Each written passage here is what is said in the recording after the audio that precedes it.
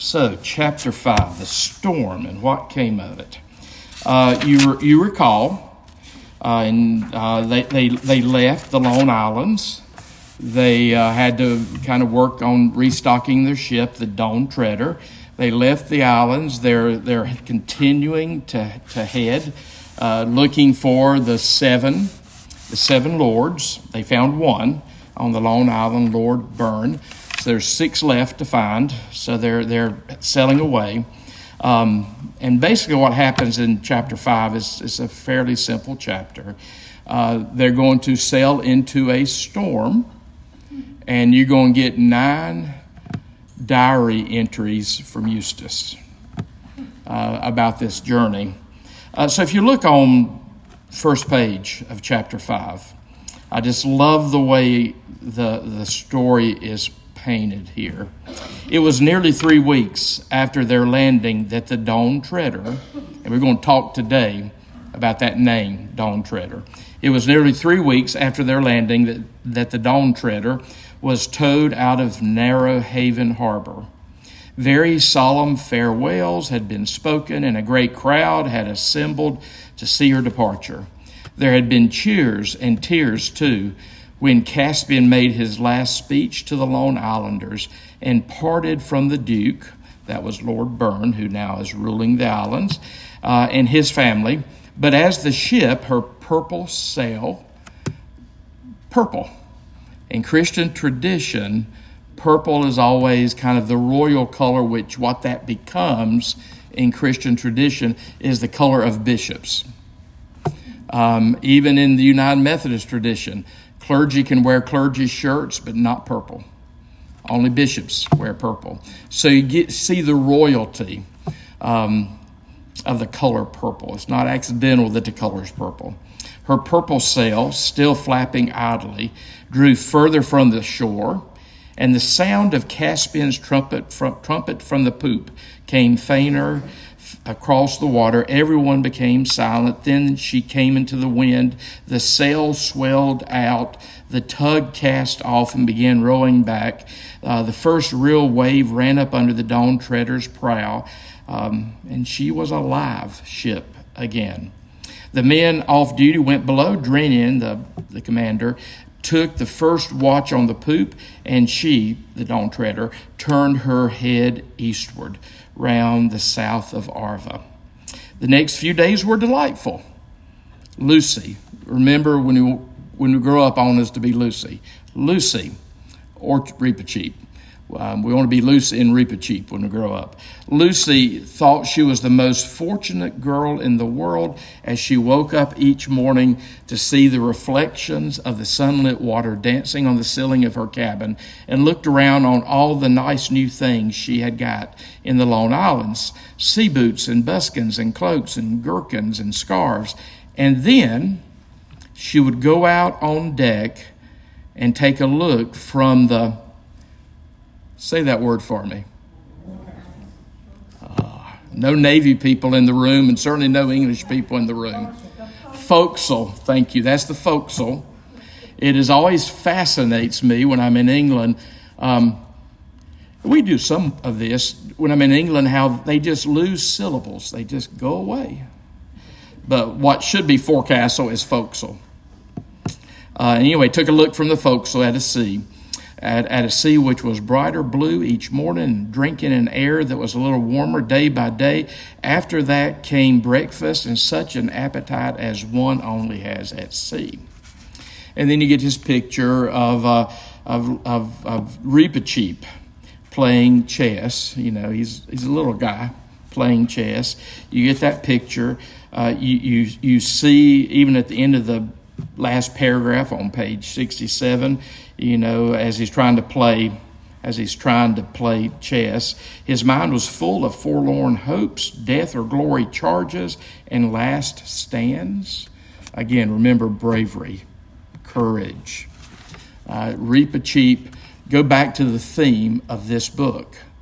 It is the spiritual life especially, this is what C.S. Lewis said, it is the spiritual life especially as represented in Reepicheep.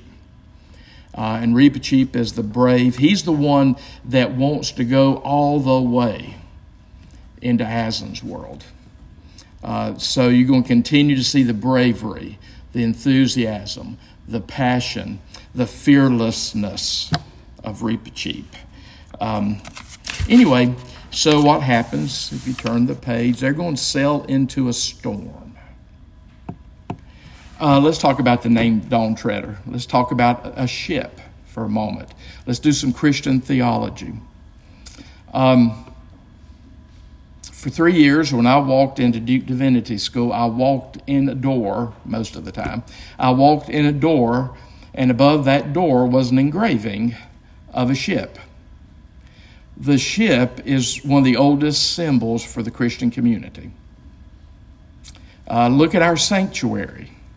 When you look up, and I know that you know this, pretend that you know it anyway. When you look up in our sanctuary, you're looking at the hull of a ship. You're looking at the rafters of an overturned boat. That's where that architecture comes from. The ship, and you can even think ark at this point. The ship and the ark were an old ancient symbol for the church. It's aboard this ship that we're going to get out of this world alive. It's aboard this ship where we will make our journey. St. Augustine one time said, and he's talking about the ark, but again, ark, ship, it kind of becomes one. And when you look at the engravings, it almost looks like an ark, but there's usually a sail on it. So it's kind of a combination of ship and ark. St. Augustine one time said, talking about the church and using the image of the ark, St. Augustine said one time, think about all the animals on the ark. St. Augustine said one time, the only way we can put up with the stench in the ark is because we see the storm outside of it. There's a few days each month I remind myself of that when I think about the church. Yeah, I mean, the church is not this haven of peacefulness. You know, if you have an image of the church being like a monastery, I'd love to introduce you to some of my monastic friends who would tell you have an idealized version of a monastery. Those people are trying to do life together in there. So yeah, get rid of your idealized version of the church.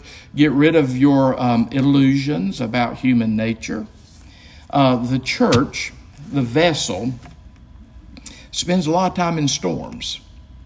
So as you see the Dawn Treader heading into the storm, be thinking that. Now, look at the name Dawn Treader. You know, C.S. Lewis couldn't make it any more obvious, the theology concerning the Dawn Treader. What is the dawn? The dawn is the coming of the new day. You know, that territory between the night and the new day. So when you name the ship the Dawn Treader, treader is that which treads, that which travels. We are traveling on the cusp of the old day and the new day. Now, C.S. Lewis is assuming you can connect the dots as to how that symbolizes the church.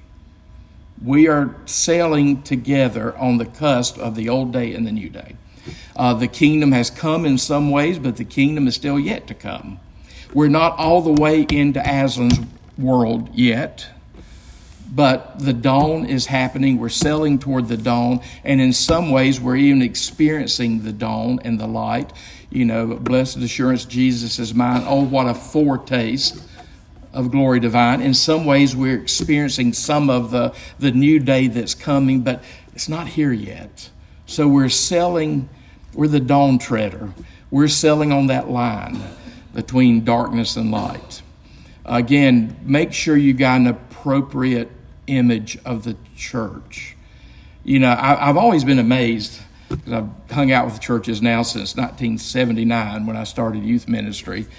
I was about 8 years old when I started youth ministry in 1979. So I've been around churches for a long time. I've always been amazed at how people can allow a lot of turmoil in their families and stay connected to their family.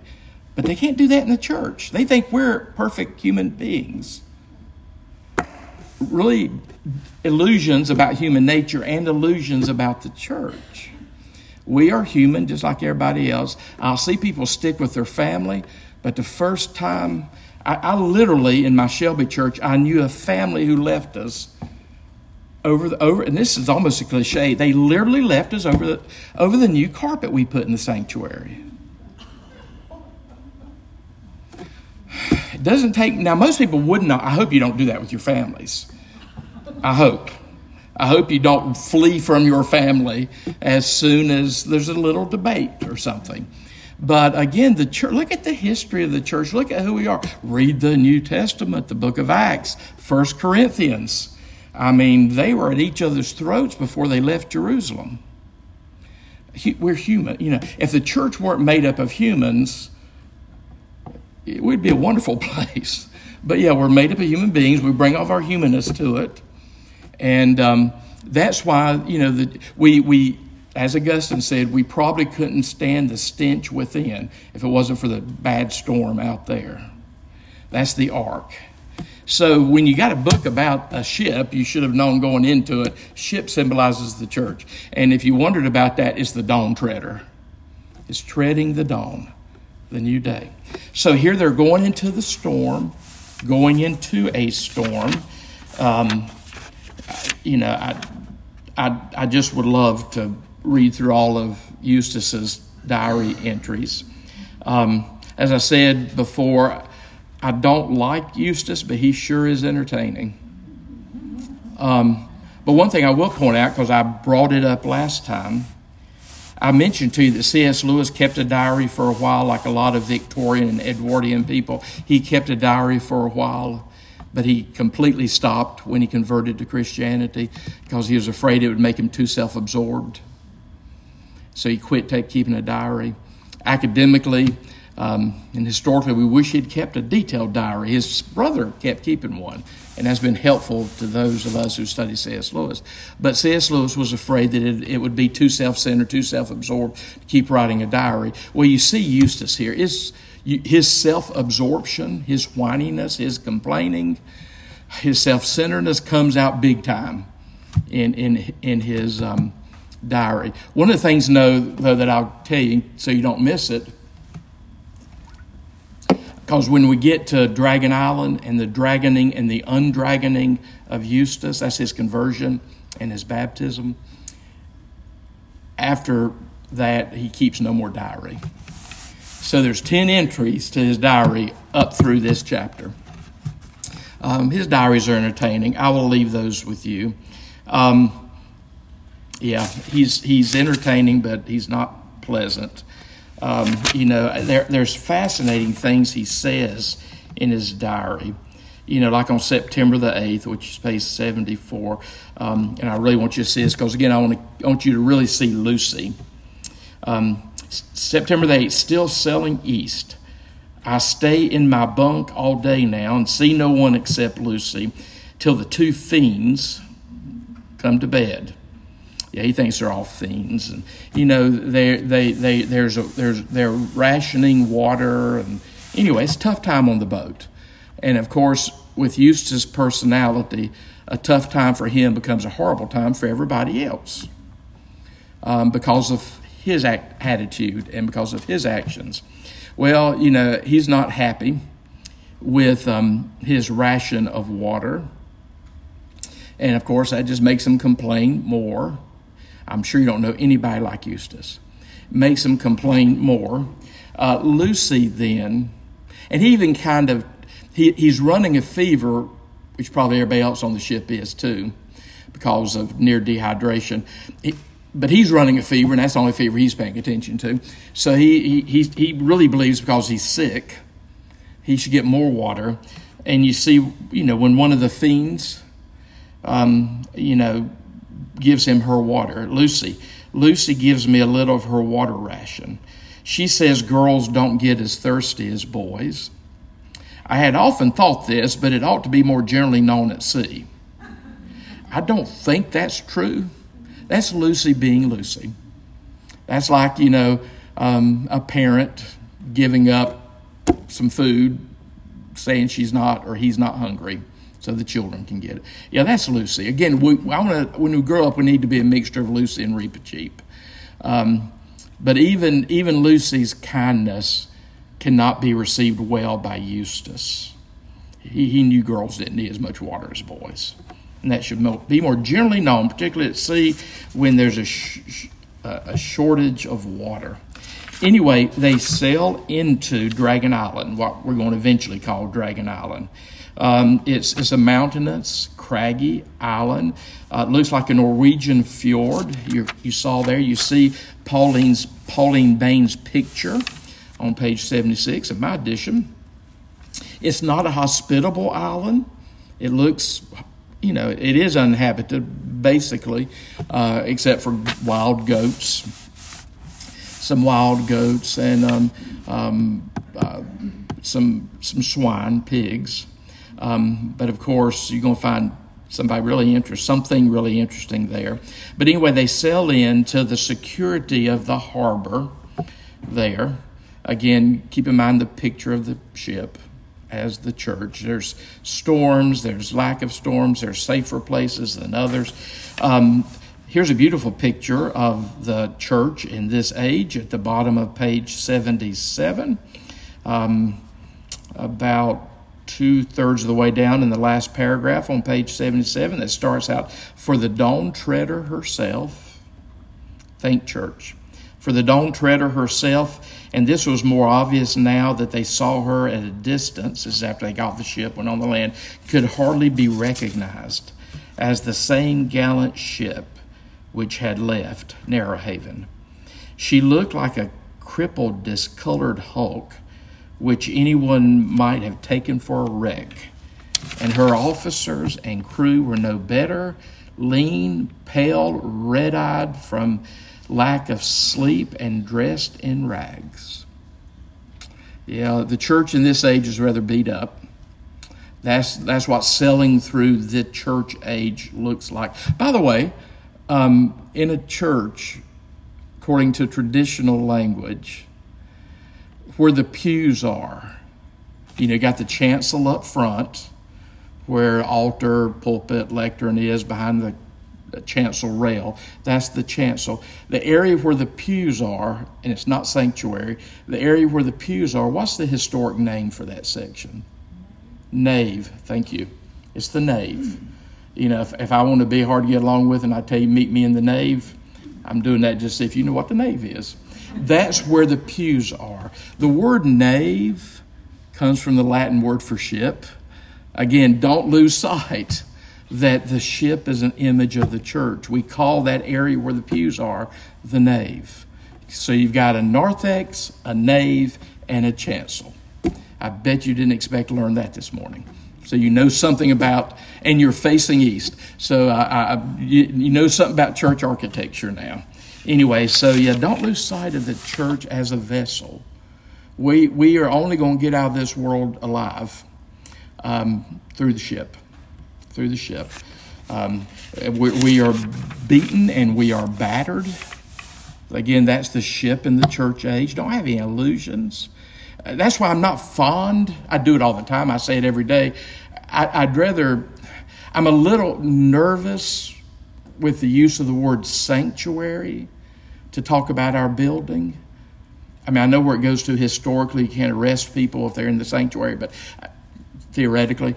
So I'm a little nervous about the word sanctuary, about the church, because sometimes when they hear the word sanctuary, they think that means where they're not supposed to be touched by life. A place to flee from reality. And sometimes it's really nice when it feels like a sanctuary, but again, we know the history of the church. We've been doing this for 2,000 years now. So we know about how battered and beaten the church is. Go sing the hymn, "The Church is One Foundation." It talks about how we are torn asunder by heresies and how we're battered and we're beaten. That's been it starts in the New Testament and it's continued ever since, the hard journey we're making through this life. because the world will not cooperate with us. The world will persecute us. Jesus promised this. So again, think about the storm. Think about the dawn treader as a picture of the church. Before we get out of this, look at page 79 up at the top. Show you something else. Because C.S. Lewis, this is just a couple pages before the end of the chapter, page before the next Pauline Bain sketch. Again, C.S. Lewis knows what the church, how the ship, particularly one named the Dawn Treader, symbolizes the Christian community or the church. Notice what it says about Eustace, as a result of he's getting off the boat. This showed, by the way, and he's talking about, he's on the grass, slippery, but manageable. He used his hands as well as his feet, and though he panted and he mopped his forehead a good deal, he plugged away steadily. This showed, by the way, that his new life, little as he suspected it, had already done him some good. Physically, spiritually, he's got some energy, has done him some good. The old Eustace, Harold and Alberta's Eustace, would have given up the climb after about 10 minutes. So even the complaining, annoying, negative Eustace is benefiting from being on the ship. That's part of the grace of God. That's put yourself in those places where Jesus is happening. Put yourself in those places where Scripture's proclaimed, the Gospel's proclaimed, the sacraments are observed. And even if it's against your will on most days, it'll do you some good. It'll do you some good. Hang out with, God's peculiar children, the church, and it will do you some good. Again, I'm fascinated by these people who look from the outside into the church, and they say, "Oh, there's hypocrites in the church." Well, yeah, I don't know a human being that's not a hypocrite. If unless you're a human being that 100% of the time, 100% meets your own desired standards for life, then yeah, there's a hypocritical side to you. For every human being, what we want to be, we don't quite reach up to what we ought to be. Unless you, now if you want to really dumb down what your standard is, well, maybe you reach that and you're not a hypocrite. But hopefully what we hope to be is always beyond what we're living out. So that's almost the definition of a hypocrite.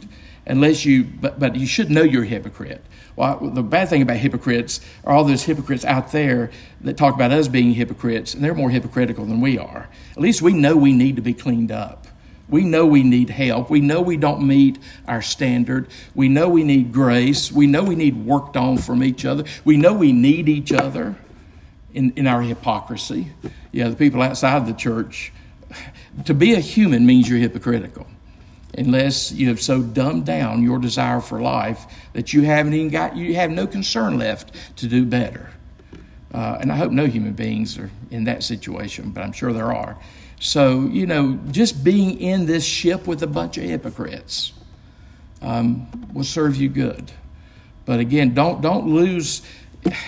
If it wasn't for the storm out there, we wouldn't be able to stand the stench in here, as Augustine said. That's the ark. That's the ark. And inside the ark, there's about as much diversity and weirdness as all the different animals that Noah had. And some of those animals on the ark did not get along with each other. Some of them wanted to eat each other, I'm sure, on the ark. So again, make sure, one of the things I believe that Anglicans and Roman Catholics do better than most Protestants is they have a good ecclesiology. Ecclesiology is just your theology of the church.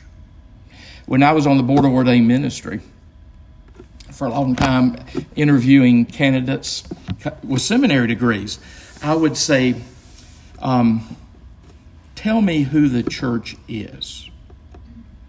Well, they would wax eloquent in good Protestant fashion about what the church does.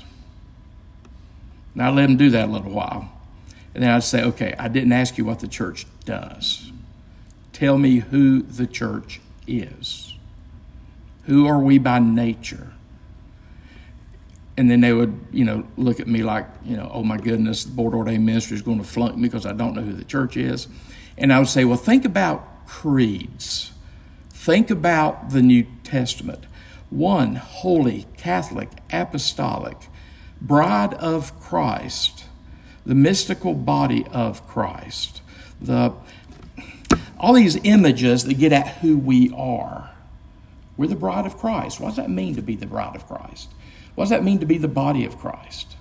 We're the only physical presence Jesus has in this world. That's why the New Testament calls us the body of Christ. The mystical body. Protestants are so pragmatic. They can tell me what the church is supposed to do. They talk about mission and feeding the poor and preaching the gospel. And I let them do that. And I say, okay, I'm not asking you what we do. Who are we? And then, some of them come out of churches, like in the Nicene Creed. You profess in the Nicene Creed, the church is one holy, Catholic, and apostolic. And I say, just unpack those words for me, and you'll be getting at who the church is. What does it mean to be one? Well, it means whether you're on this world or in heaven, we're still part of the same group. We're one. We're holy. What does it mean to be holy?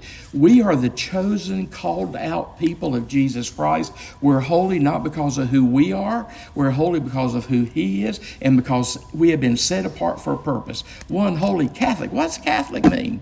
Universal. Christian orthodoxy is whatever has been, this is our classic definition, whatever has been believed by all Christians in all places at all times. If we come up with something unique here in High Point, that the rest of the world, there's issue with that. We are Catholic, little c, one holy Catholic. And what does it mean to be apostolic? It means we are the line that comes out of the apostles. We didn't just invent this stuff last year.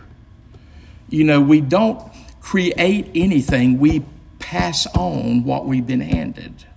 That's what it means to be apostolic. If you ever catch me creating something new in the pulpit, throw me out.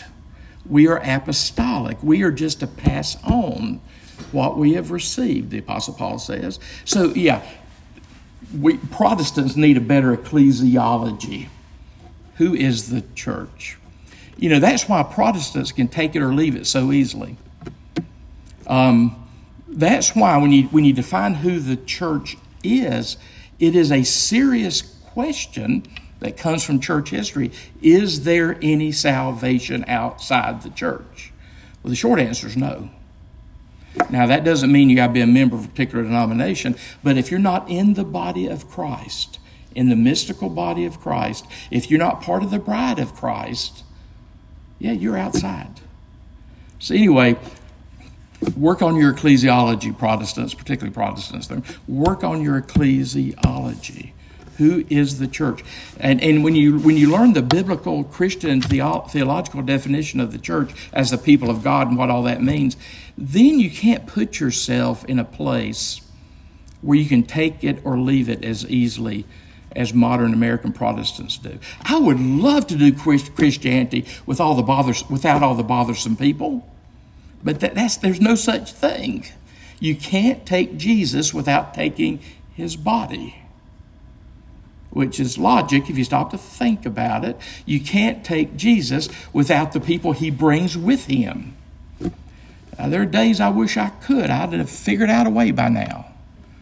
That's why these people who want to be spiritual without organized religion, what they're saying to me is they want to be spiritual, but they don't want to be bothered by people. Well, again, we all want that. Some of the people who want to be spiritual but without organized religion, they don't even want to be bothered by God. They just want to do what they think their spirituality wants them to do. People are important to God. I assume you've picked up on that one. People are important to God. That's why the church is the people of God, the body of Christ, the bride of Christ. So the vessel. I think somewhere, I'm going to show my ignorance here, Wesley Memorial people. We've got that same engraved image of the ship in our architecture, right? Where's it at here? I see it. I have the memory. We have a big campus with a lot of beautiful artwork on it. Anyway, somebody tell me, because I'm sure I walk by it multiple times every day. But I bet you there's an engraving of the ship, like I used to walk under at Duke Divinity School here on campus somewhere, because I can't believe that. I mean, for instance, in your chapel, you've got an engraving in the center of all the windows of the symbols that stand for the four Gospels. They're there in the chapel. So I'm sure there's a symbol of a ship somewhere on this campus. Anyway, so don't miss the Dawn Treader being a ship making its way toward Aslan's world. It's pretty obvious in the book what that's about. So that's why this whole story is about the spiritual journey, especially the scene of Reba Chief. Okay, let's wrap up. I'm only going to get you a little bit into chapter 6, because we're going to hang out in 6 and 7. In 6 and 7 is Eustace has wandered away from the rest of the voyagers on the Dog Treader. He's wandered away from them. He's wandered away. He's going to come upon a dragon. Now, if you look on my edition, page 84, something was crawling. He's watching something move. Something was crawling. Worse still, something was coming out of the cave. Edmund or Lucy or you would have recognized it at once, but Eustace had read none of the right books. Every chance C.S. Lewis has to take a pot shot at modern education, he does. Eustace doesn't know anything about dragons and King Arthur and all the medieval mythology. He doesn't know anything about that. So he doesn't quite know this is a dragon coming out. But if, next paragraph, oh, by the way, the word dragon comes from the Greek word drakon. It means one who watches. That's what a dragon is, one who watches. What is this dragon watching? Treasure. Yeah, he's watching treasure. Watching by means of guarding. He's guarding or watching treasure. But that's what the word dragon means. Dragons usually have something that they're protecting or guarding or watching. So this dragon was. So this dragon comes out, and as you watch the dragon, it says, even in his fear, Eustace felt that it was an old, sad creature, because this dragon comes out and does what? Dies. Yeah, the dragon comes out and dies. Well, Eustace just kind of stared at it for a while, because again, he's not read the right books. He doesn't know all about dragons. He just kind of stares at it a while. And then, the sun goes down, and he finds his way into the dragon's lair. And again, on top of page 87, most of us know what we should expect to find in a dragon's lair. But as I said before, Eustace had read only the wrong books. They had a lot to say about exports and imports and governments and drains, but they were weak on dragons. Again, he's the modern emphasis on pragmatism, the modern emphasis on practicality. Moderns think that the only purpose of education is to get a good job. Please rid yourself of that concept. The purpose of education is to become an educated person. Just like the purpose of prayer is not what you get out of it. The purpose of prayer is to become a prayerful person. But we in the modern world, postmodernism, as we call it now, kind of in the scientific age, materialistic age, everything around us is just good for utilitarian purposes. That's why we don't do art either. We'd rather have a better mousetrap than good art. Well, again, C.S. Lewis is reacting against it. That's why he says Eustace's books would have talked about exports, imports, governments, and drains, sewers. We talk about sewers, but they were weak on dragons. Yeah, he doesn't know the richness of Western civilization. So he doesn't understand until he walks in there, goes in the dragon's lair, and he finds the treasure. Again, you expect to find the dragon guarding something, the dragon watching over something, and it's treasure. So As soon as he sees the treasure, bottom page 87, Eustace, unlike most boys, had never thought much of treasure, but he saw at once the use of it, the use it would be in this new world, which he had so foolishly stumbled into through the picture in Lucy's bedroom at home. And then he's speaking. They don't have any tax here, he said, and you don't have to give treasure to the government. With some of this stuff, I could have quite a decent time here, perhaps in Calorman, that's another region. It sounds at the least phony of these countries. I wonder how much I can carry. Greed.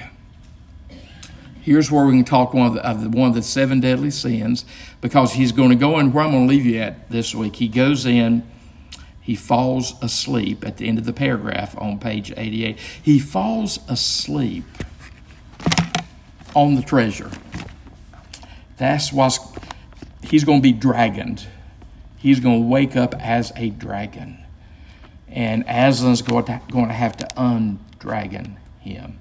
So what leads to the dragoning of Eustace is one of the 7 deadly sins in Christian tradition, greed. I don't know that we talk about greed being a sin, much less one of the 7 deadly sins. So if you do have your Bible, I'll end with a few. There's a lot of reasons, just to kind of give you this out there. There's a lot of reasons why, like for instance, the Methodist Church, a lot of churches, we are opposed to lotteries and gambling, even for entertainment purposes. Our book of discipline is really clear on that. We get weird on other stuff, but we're clear. No lotteries, no gambling, even for entertainment purposes. And that's a hard sell in this culture. That feels puritanical, that feels petulant to say no gambling. You cannot have, by the way, and I like to say this because every church I've had does this, and I literally say, don't tell me if you do this, but the book of discipline says you cannot do a raffle because it's gambling. Now, again, in this culture, it's a hard sell. Nobody understands that in this culture because we don't talk about greed or the Protestant or the Christian work ethic. We don't talk about either anymore. So if we just quit talking about the Protestant work ethic or the work ethic, Christian work ethic, and quit talking about greed, well, then nobody has a clue why we have all this stuff in Christian tradition. In the home in which, I'm not saying you have to do this. I love to play several card games. I love to play several card games, which is great because I inherited playing card games when I married into Tammy's family. They are strong card players, and I love playing card games with them. Hand and foot, spades. The issue is they want to play way too long.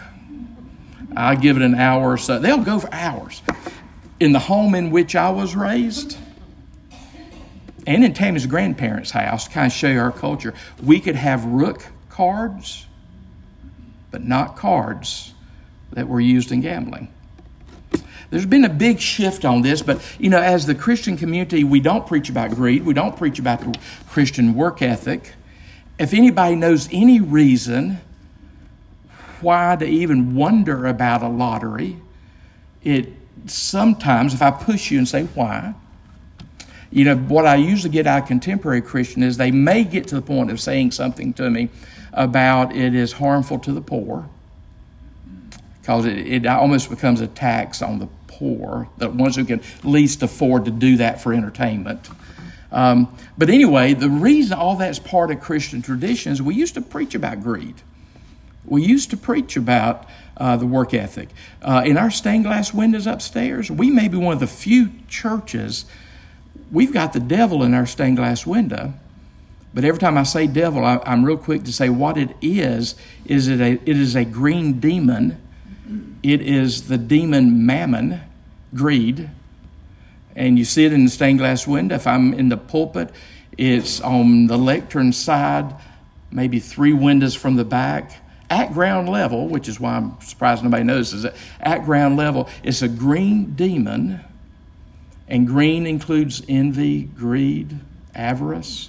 It's a green demon. You actually see a human being worshiping the green demon in our stained glass windows. But we don't preach about greed. We don't preach about Christian work ethic. We don't.